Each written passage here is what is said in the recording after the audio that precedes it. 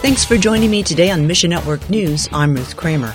First, we'll hear from an American missionary pilot who's stuck in Mozambique. Then later, single moms are getting a helping hand in South Africa. We'll unpack that story for you in just a few moments. But first, almost 4 months ago, American missionary pilot Ryan Coer was provisionally freed from prison in Mozambique.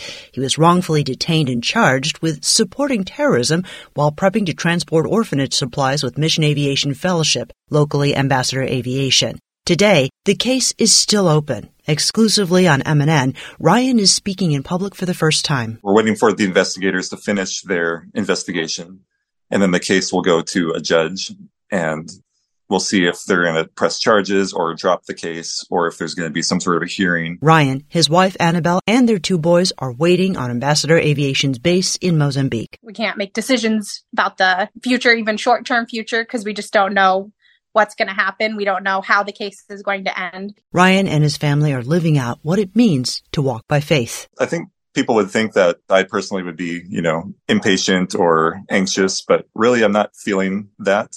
And definitely there are hard aspects of waiting, like I'm not able to work, I'm not able to drive or fly. But I believe that God has a purpose for this time and that there's no wasted time with God. Pray for the Coer family's continued peace in the Lord and for justice in Ryan's case. Next, believers in Laos live under a regime that allows an evangelical church to exist, but only under the government's control. In an interview with Greg Musselman of the Voice of the Martyrs Canada, Patrick Klein of Vision Beyond Borders says, it's very much controlled by the government. If a pastor is very evangelistic, if he's really reaching out, he's usually controlled, or they'll put an associate pastor in there that will try to keep him under control or report to the government what he's doing. The presence of spies and control doesn't mean the church isn't authentic. There are real believers inside the government-run churches.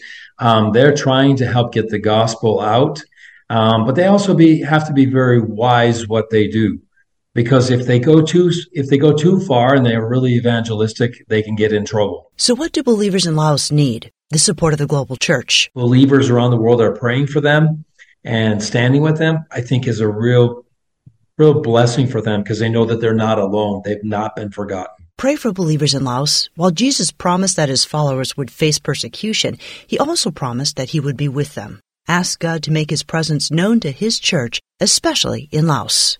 And in South Africa, Christian World Outreach works with single moms and their sons. The ministry, called Single Moms Raising Sons, provides for financial independence as well as spiritual and emotional well-being. Greg Yoder tells us, there's 3 Bible studies that we use that, taking single moms from the Bible and how God was their God.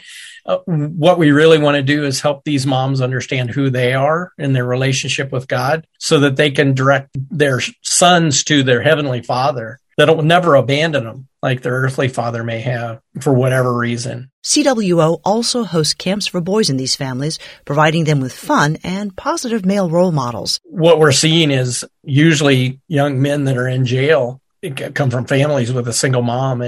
And so it's a huge ministry. We're just a year old, but we see potential for a lot more expansion of ministry, even to young men before they get out of jail. Ministering to them, helping them adjust back out of jail and that kind of thing.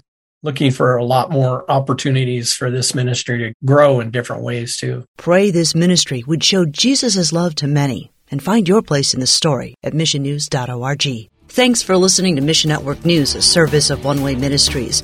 We're listener-supported by people just like you. So by giving to Mission Network News, you enable us to keep the stories of God's kingdom coming. So join us here on Facebook, Twitter, or Instagram.